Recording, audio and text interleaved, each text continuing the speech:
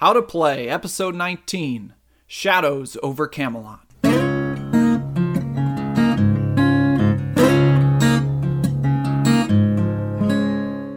Well, hello once again, and welcome to the How to Play podcast. We're all the way up to episode 19, and after a tightly contested vote on which game would be on this episode, the winner by just a single vote was Shadows over Camelot. So that's what I'll be talking about today. This is your host, Ryan Stern, coming to you from beautiful Western New York, and this episode was recorded in the How to Play studios on August 11th, 2010.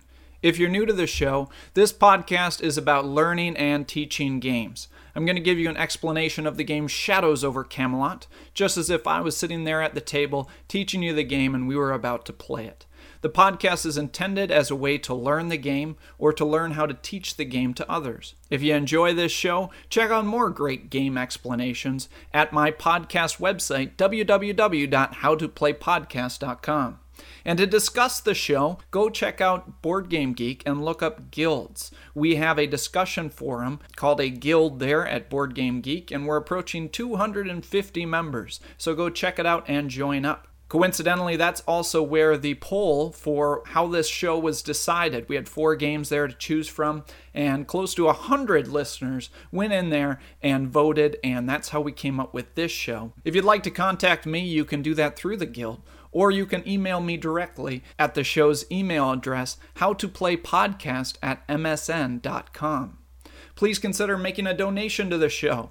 If you'd like to do that, we have a PayPal button there at the website. And if you'd like to make a donation of $20 or more, I will send you out a How to Play t-shirt. Alright, so it's time to get to today's game, Shadows over Camelot. Shadows over Camelot was designed by Serge Leggett and Bruno Cathala. It plays between 3 and 7 players, but I recommend playing it with between 5 and 7 players. Complexity rating.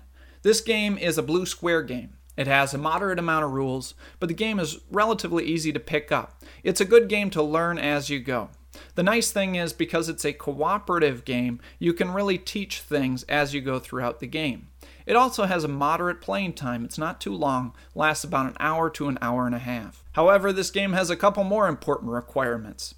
Now, this is our first highly concentrated thematic game. And as such, you're going to need players who have a bit of imagination and a sense of humor. Now, this is really more of a game experience than it is, say, a strategic game. Now, the mechanics are fine, but the game is really more about the thematic experience than it is the gameplay. Games about talking in silly voices and calling each other brave knights and my liege and accusing each other of dastardly behavior. And if you have people who are looking for a competitive, serious game, then this probably isn't it. Or if you have people that you don't know real well, or you feel uncomfortable loosening up and getting a bit goofy, it's going to diminish your experience. Players also really need to be communicating with each other during this game. And if you have a group of quiet, shy folks that are really introverted, they might get less out of this game unless they're really willing to come out of their shell. Now, on the flip side, if you're looking for a fun game to play with your family or with kids, this is really a great game because kids can just dive into that theme and eat it up. This is one of the most popular games at my board game club. They can't get enough of it. However, because it is a moderately complex game, they're not really able to play it on their own unless you have, say, an older student, like a middle school age student could run this on their own. Otherwise, if you have younger kids, you're really going to need to have an adult in there to run the game and help them facilitate the game. But just keep in mind that you need a group of people that's going to get into the thematic experience of this game to fully enjoy the experience. Now, loyal listeners will probably know that this game is a bit of a departure for me.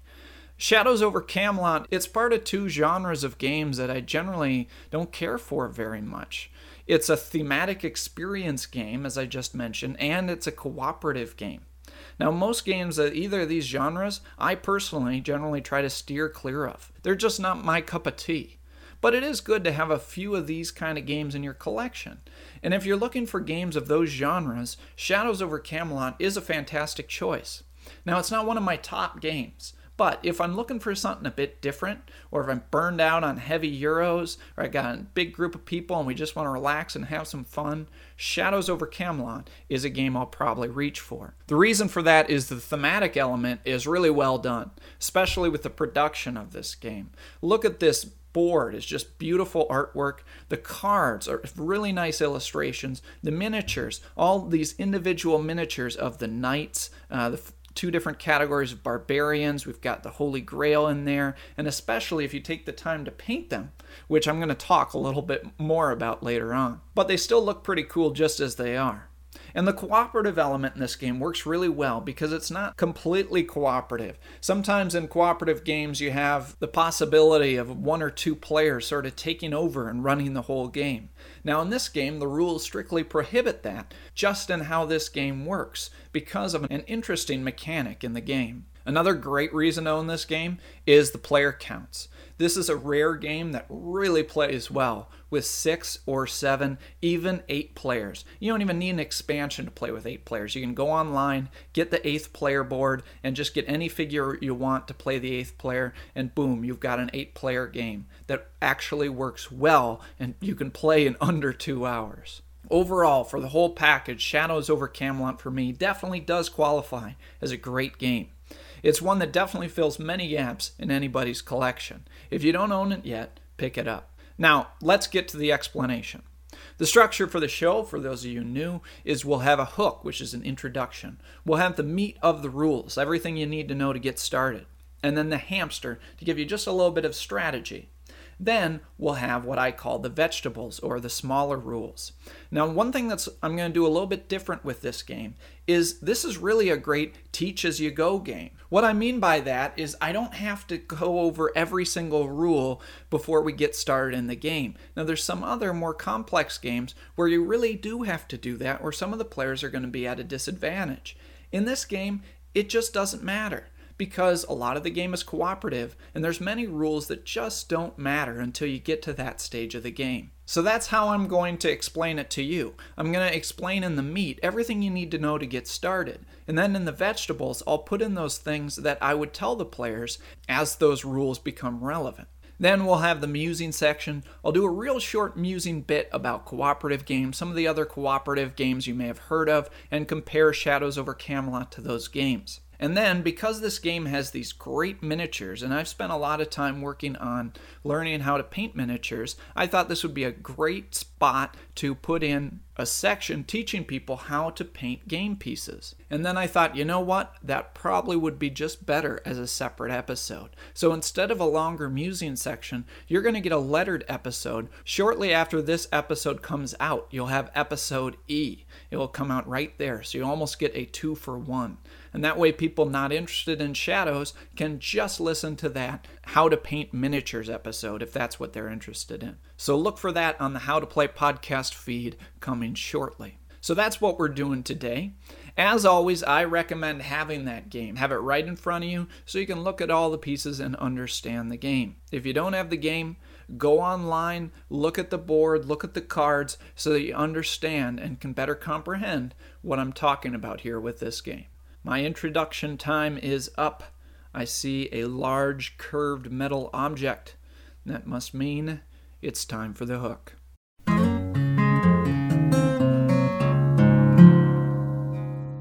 Part 1. The Hook. What the game is about. Brave knights, welcome to Camelot.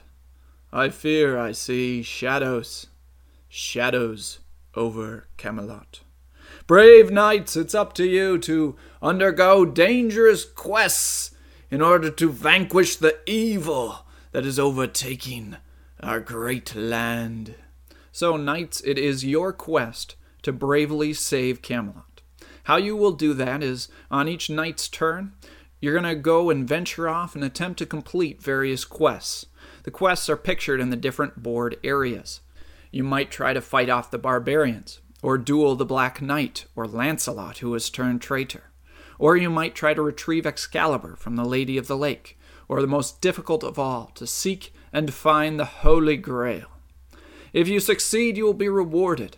Look in the white box in each quest area For example, if you complete the Holy Grail quest, you'll see in that white box you will get the Holy Grail and some cards and some life points, but you'll also get white swords. White swords represent the triumph of good, and you will take some white swords and you will place 3 of those white swords on the round table at Camelot. And if you fail quests, then there will be consequences. You'll look in the red box of those quests. For example, on that Holy Grail quest, there are 3 black swords. So if you fail that quest, you're going to get 3 black swords to place on the round table at Camelot. Black swords represent the growth of evil.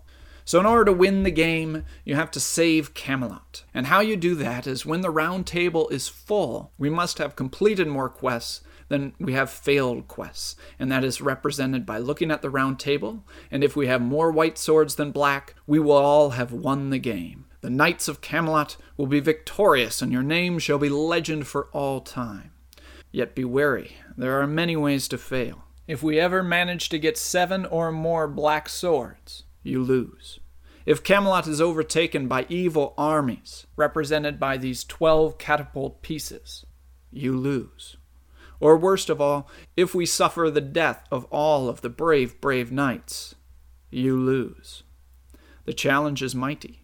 Camelot's fate is in your hands. Can you save it?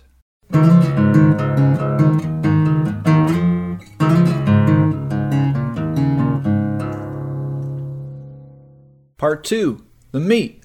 How to play the game. So the object of the game is to go out and successfully complete quests. And in this game, we're all together playing against the game, and we win as a team or we lose as a team. So how we will complete these quests is on your turn, you do 2 things. You have to do a bad thing. You have to choose one of 3 things that's going to help the game try to beat us. And you get to do one good thing, something to help our team beat the game. To start with on your turn, you have to choose a bad thing or an evil action. Each turn I'll ask you, are you going to play a card, a catapult, or take a life point? You don't want to have to do any of these things, but you have to pick one. You could play an evil card. Those are those black cards. You pick up one of those cards and it does a bad thing. Usually it makes it harder for us to win quests, like a barbarian shows up or Excalibur moves farther away. And so we don't really want to do that.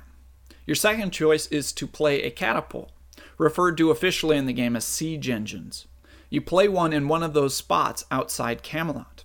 You'll notice there are 12 spots available for those catapults. And you don't want to do that too much, because if you fill all 12 of those spots, Camelot is overtaken by evil armies, and we all lose the game. Your third choice is to lose a life point. You start with 4, and you can do it once in a while, but you don't want to do this too much, because if you go to 0 life points, you are dead, and you can't play anymore. So you don't want to do any of them, but you have to pick one. On most turns, you'll probably pick up and play one of those evil black cards. Then you get to do one good thing. As your good thing, you will usually either move to a quest or try to help win the quest by playing a card. And that is it. That's the whole turn and how the game is played. Do a bad thing, card, a catapult, or life, then do a good thing. Move to a quest or play a card to help you win the quest. And then it's the next player's turn. That's it. Simple, right? You'll start the game with a hand of white cards to help you succeed in quests. Look at your cards now. There's 3 different types of cards. Grail cards, fight cards, and special cards. Grail cards have a picture of a grail on them, and their only use is to help you find the grail. Fight cards have a number on them, 1, 2, 3, 4, or 5, and they're used for the fighting quests.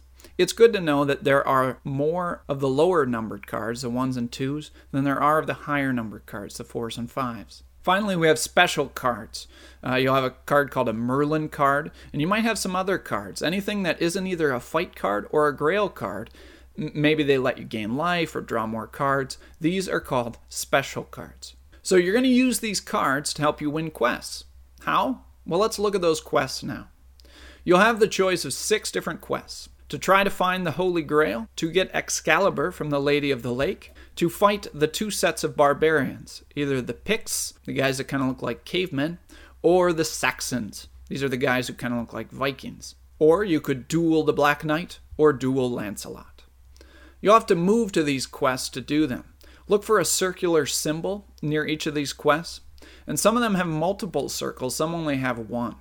Most of the quests are group quests. The Holy Grail, Excalibur, and the 2 different barbarian armies are group quests, and to beat them, you can team up together, and you'll probably want to in order to be successful in these quests. There are 2 quests that are solo quests, and these are marked, they only have one circle, and that's the Lancelot quest, that's the board with the bridge, and the Black Knight quest. Let's go over how to defeat each quest. The Search for the Holy Grail. The Grail quest is a track of 7 spaces for cards, and you're trying to get that whole track filled up with white Grail cards. When you're here at the Grail quest, on your turn you can play a Grail card. Now you're going to have to be aware that lots of black cards are going to come the other way from people drawing those black cards on their turn. Eventually the white cards and the black cards are going to meet each other. Then when you play a white card, you'll cancel out one of the black cards in an empty space. The black cards, when they come on, will work the same way. If the track is full, instead of laying a black card down, the black card will remove one of the white cards. So it's a track of 7 spaces. In order to win, you need to have the track filled with Grail cards. And to do that, you'll probably have to play like 10 or 12 or even more Grail cards because you'll have to take out those black cards that are coming from the other way. And you'll fail this quest if the quest completely fills with black cards. This is the most difficult quest in the game, but it has a large reward, and it's the only thing you can do with those Grail cards. So you'll either want to team up and really go for this one, or just try to stabilize this quest so that it doesn't fail and you get those 3 black swords. Next, recovering Excalibur. This is one of the easier quests. When you're at the Excalibur quest, all you have to do is discard a card, any white card from your hand, and you get to move the Excalibur token 1 space towards safety.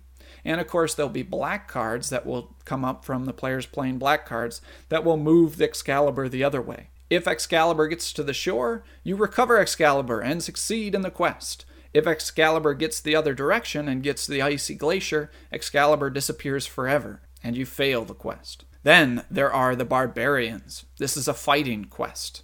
There are 2 separate quests, one on either side of the board. One is fighting the Saxons, and one is fighting the Picts.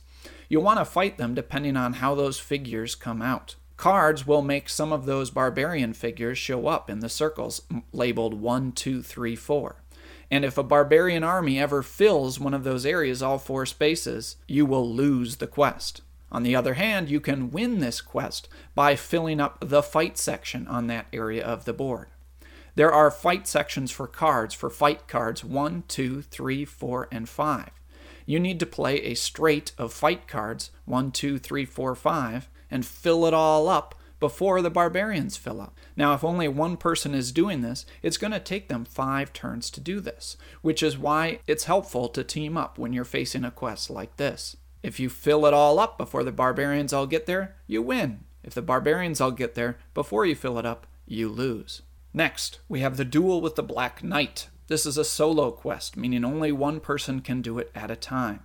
You'll see in your fight section on this board, we have 2 pairs of cards labeled AA, BB. This means in order to defeat the Black Knight, you need to play 2 pairs of cards. For example, a 2, a 2, a 3, and a 3. It is a solo quest. You can only play 1 card at a time, so it will take you 4 turns to defeat the Black Knight. Now there's also a section for the Black Knight fight cards. There are Black Knight fight cards in that black deck, and those will come down racing you. If either side fills up, the Black Knight side or your side, at that point tally up the black cards and the white cards, and whoever has the highest total will win the quest. Also, this is a solo quest and as such cannot be abandoned. If you leave for any reason, any of your fight cards that you have put down there are discarded. So if you're going to fight with the Black Knight, make sure that you have 2 pairs of cards in your hand before you begin that fight. Otherwise, you won't be able to finish it. Next, we have the Duel with Lancelot. This is very similar to the Black Knight quest. It is a solo fighting quest. If you leave it, all your fight cards will disappear. But it's a little bit harder. Instead of 2 pair, you need a full house. You need a pair of 2 and 3 of a kind in cards. For example, you could have a 1, a 1, a 1, a 3, and a 3. And at that point, you'd have to check and see if your total is higher than Lancelot's. Or if Lancelot's fills up, same thing. You add up the numbers, whoever is highest wins the quest. And that's what's going on in this game. The knights are going out to these different sections of the board, playing white cards to try to accomplish the goals of those different quests. But at the same time, those black cards are going to come out and try to beat you. Most are self-explanatory, like place a Grail card down or add a Barbarian. The two we need to talk about are the Black Knight black cards and the Lancelot black cards. Now, when you pick up a card, you should pick it up and look at it just by yourself and read it to yourself. As long as it's not a Black Knight card or a Lancelot card, you can flip that face up and show everybody and read it aloud to the group. But those Black Knight and Lancelot cards give you a choice. On the Black Knight and Lancelot cards are numbers, and these numbers represent the fight strength of Lancelot and the Black Knight. Before you place them down on the board, you have a choice whether to place them face down or face up. If you place them face up, then you'll get to show everybody on the team how strong that person is. If you put it face down, you will be hiding that information from your group, but as a reward, you get to draw one white card.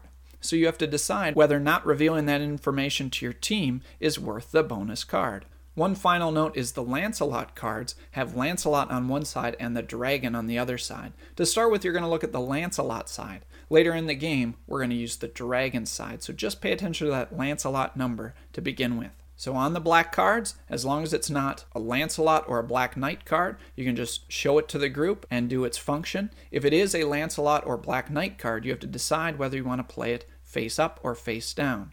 Playing it face down lets you draw the card, but then you must keep a secret what the strength of that card was. So that will be your turn. You're going to do a bad thing. Black card, catapult, or lose a life. Then do a good thing. Usually move or play one card to beat a quest. One other common choice for a good thing to do on your turn is to play a special card. Any card that isn't a fight or grail card. Usually they're self-explanatory. They might let you draw cards or gain life and so on. But playing one of those special white cards is your good action for the turn. You can't move or play other cards. And another popular choice for your good thing to do on your turn is to draw more cards. There are two major ways to get more white cards in the game. Either you complete a quest, which gives you a reward of more white cards, or you spend an action to draw more white cards. To draw more cards, you have to be at Camelot, and you use your action to draw cards, and when you do that, you get to draw 2 more white cards. A lot of times people will do this before they venture off to go start their first quest, or after they finish a quest to reload to go tackle another quest. So that's what people are generally doing on their turns as their good action. They're either making a move, playing a card to complete a quest, doing a special card, or are at Camelot and draw 2 more cards. So usually you only get to do one thing, unless you're feeling doubly heroic. If you want to be doubly heroic and take 2 actions, you're always allowed to do that on your turn. But the cost of that is you have to lose 1 life point for being so especially heroic. An important rule about this, though, is you can never do the same action twice, meaning you can't play down 2 cards on the same quest. Often, being doubly heroic is used to move to an area and play a card in that area on the same turn. But you can't play 2 cards in a single quest on the same turn. That would just make it too easy. So doing this when you have a lot of life is not a bad deal, but realize if you go down to 1 life, that can be a risk, as some cards can make you lose life. So that's the game. Each night we'll do a bad thing and a good thing, and we'll continue to try to get more white swords than black to win the game, before we get too many black swords, or we place all 12 catapults on the board, or we all die. But there is one more twist to this game. You know how I said we're all working as a team? Now that may not be exactly true. One of you could be a traitor. Right now I'm going to deal out loyalty cards.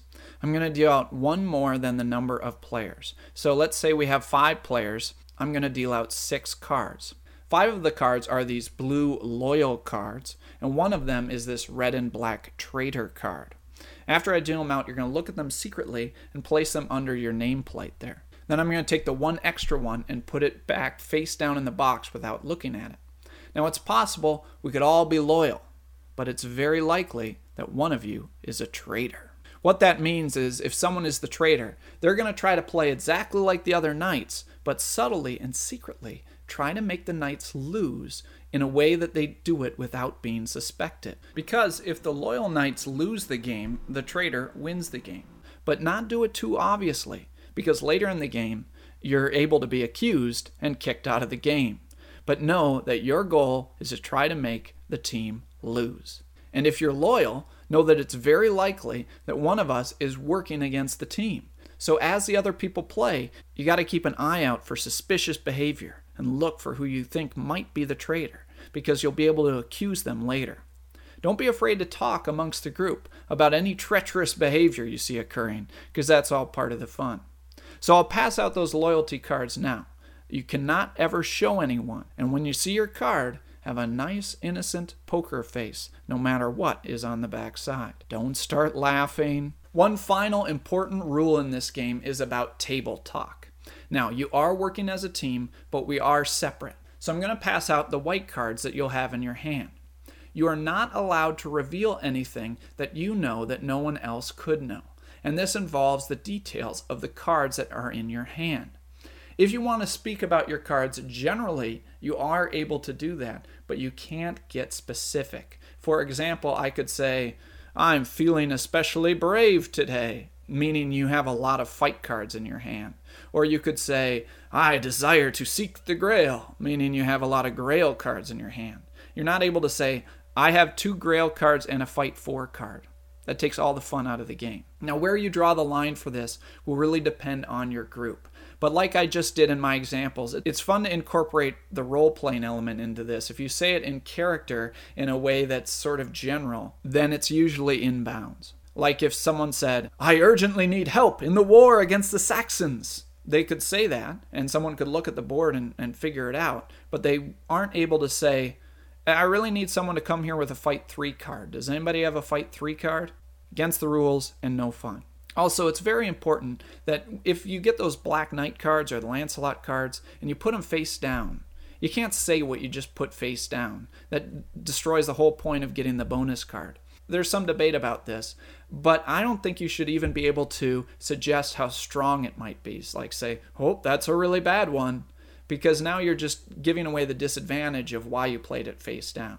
If you put a card face down, you're not allowed to say anything about the strength of that card. Also, be aware that lying is allowed in this game. You're certainly allowed to lie about the things that you might do or about the cards you might have in your hand. And it might behoove the traitor to do that, saying, I just can't help you with that, even though he really could. The traitor is allowed to lie as long as he's still following the rules of the game. And the last thing that's good to know is that each character has a special ability. And we're going to randomly determine, or if you want, you can pick based on the picture, if you like, which knight you want to be. And before we start the game, we'll have each knight read their special advantage. And it's a good time now, before we begin the game, for each of us to read out our abilities out loud so that we know and can use each other's capabilities. Now, brave, brave knights, let us undertake these quests and go forth and conquer evil and be the sunrise that vanquishes these shadows over Camelot.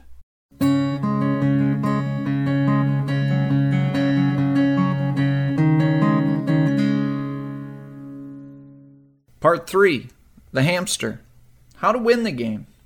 Before we set forth, valiant men, let us discuss our stratagems. So first of all and foremost, remember that we're a team. And as a team, communication is really important. We need to talk about our plan for which quests we're going to try to do and try to work together to be victorious in some of those quests. We don't all just want to go off and do our own thing. You're probably going to lose that way.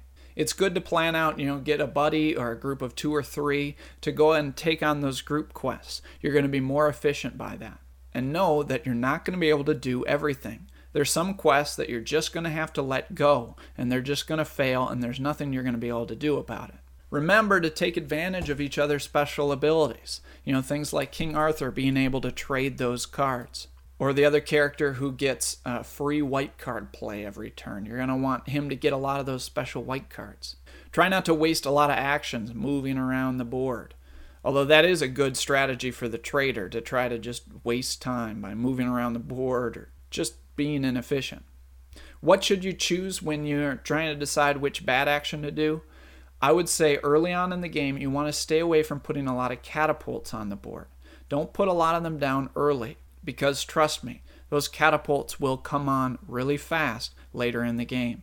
Don't forget the option to lose a life as a bad action. Don't be hanging around with 4 life points all the time. Your life is a resource. Use it. Speaking of using your life, don't forget to use that doubly heroic action on a turn where it's beneficial. And one final tip for this game, not so much for strategy, but just advice for having a fun game. Always be looking out for that traitor. Keeping an eye on people, talk it up. The traitor element, it's really what adds spice to this game. And just for fun, once in a while throw out that question. So, who does everybody think is the traitor? And people argue back and forth and point fingers. Always leads to a good time. So with that, I'll leave you. Go forth, brave knights, to adventure. Camelot depends on you.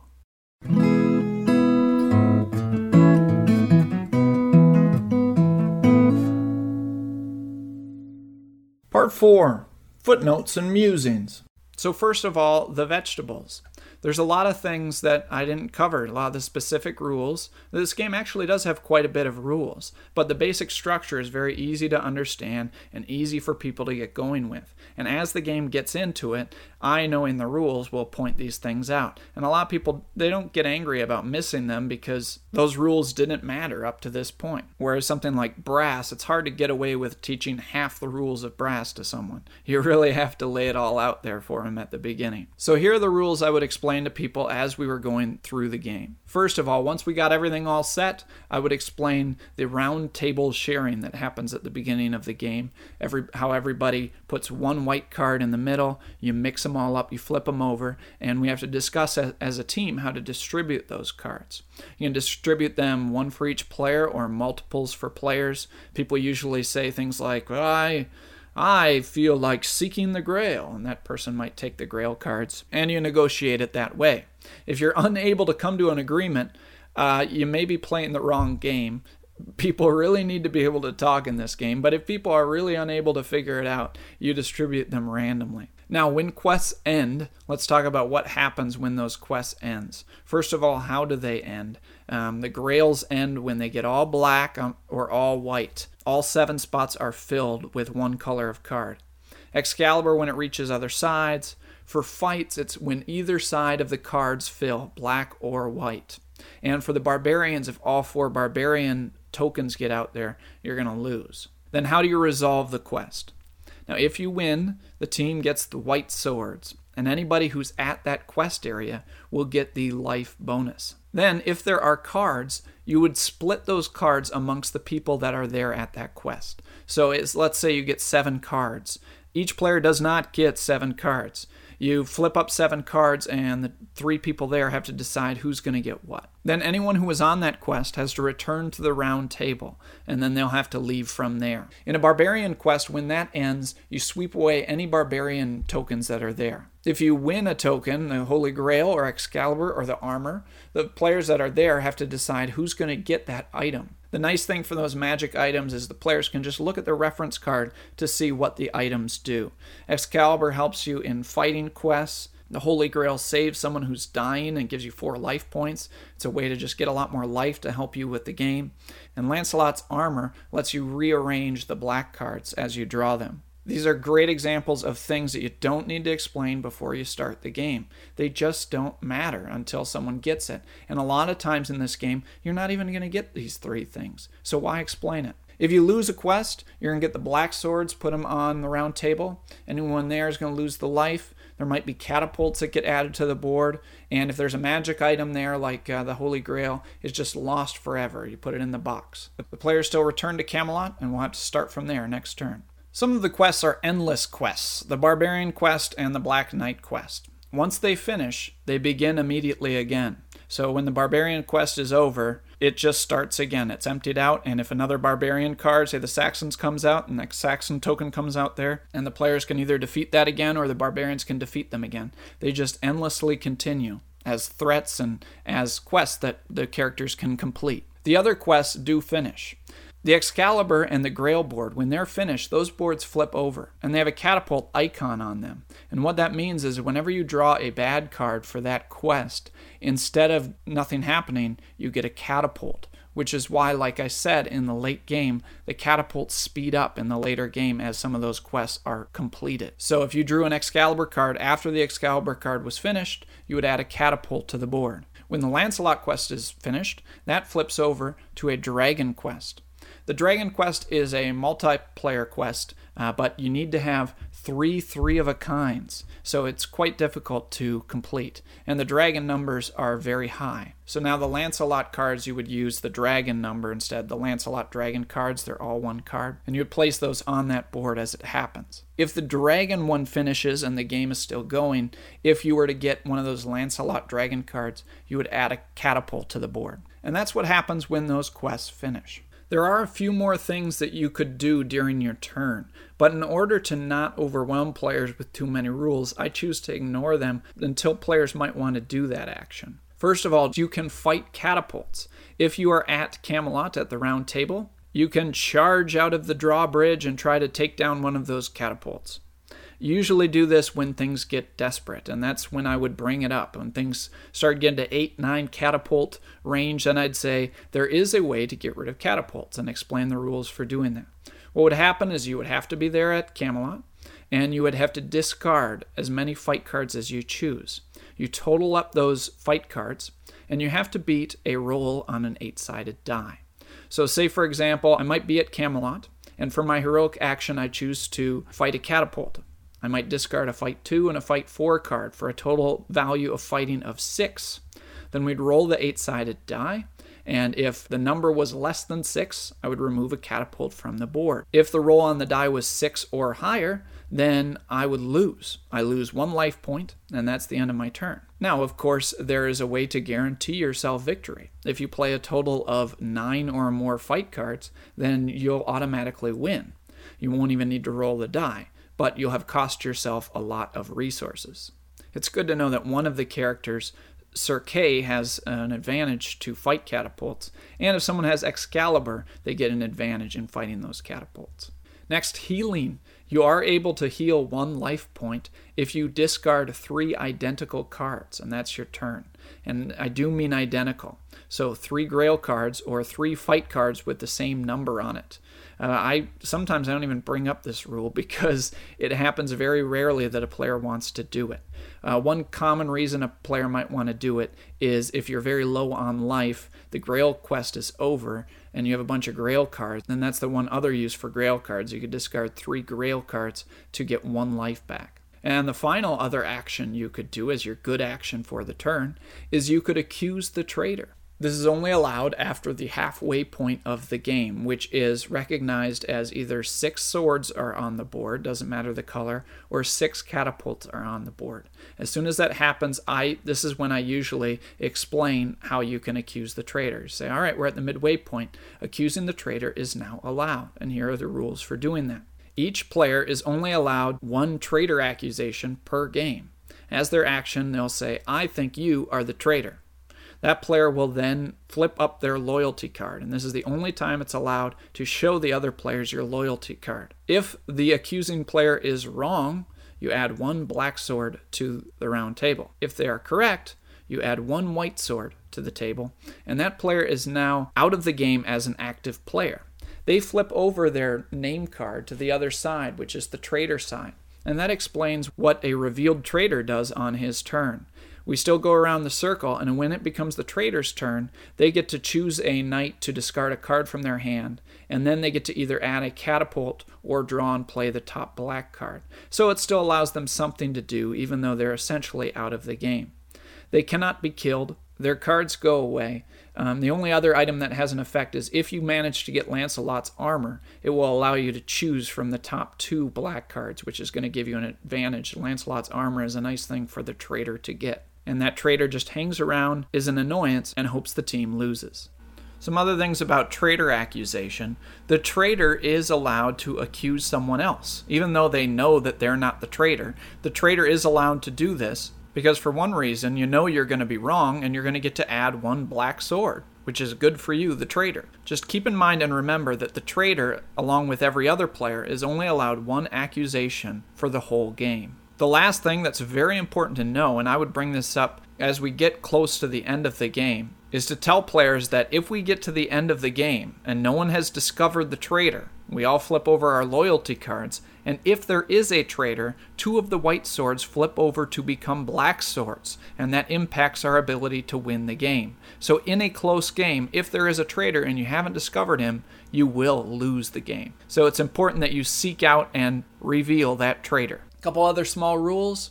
The good knights always lose ties, so if anything's a tie, like the catapult fight, or the Black Knight fight, or the Lancelot fight, or worst of all, the black swords at the end of the game, the knights always lose ties. Next, cards that are played or discarded. We discard and play cards into a face-down discard pile. We have a stack of white cards and a stack of black cards face down. The reason you do that is it allows the trader the ability to get rid of some things that might be useful to the group.